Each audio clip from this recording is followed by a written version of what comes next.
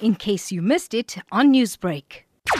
It was obviously a very regrettable, a very painful, a very difficult decision for us to make. Obviously one we've been grappling with for a number of months now. I think ultimately it was an inevitable decision that we were going to come to, given the circumstances of the COVID pandemic at present, the emergence of the new strain, that is the uncertainty, all of the uncertainty. We just felt that it was time for us to come clean with our athletes and make it absolutely clear to them, and instead of keeping them hanging on, we realized that there's going to be tens of thousands of athletes out there that are going to be very disappointed. We're very disappointed, particularly this being our centenary year. We had, great plans for the race right up until, we got back to the office in January. We still were holding out hope, but we realize it's just not going to happen. It won't be possible to assemble, for a mass participation event, and therefore, regrettably, we've had to take this very difficult decision.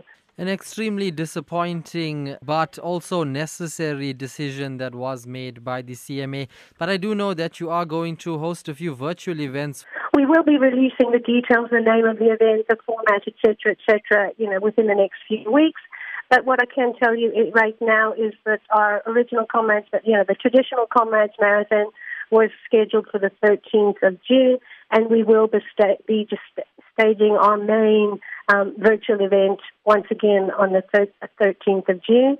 Last year we attracted 46,700 participants. I think certainly it was the largest by far virtual event that took place in South Africa, and as well as in many parts of the world.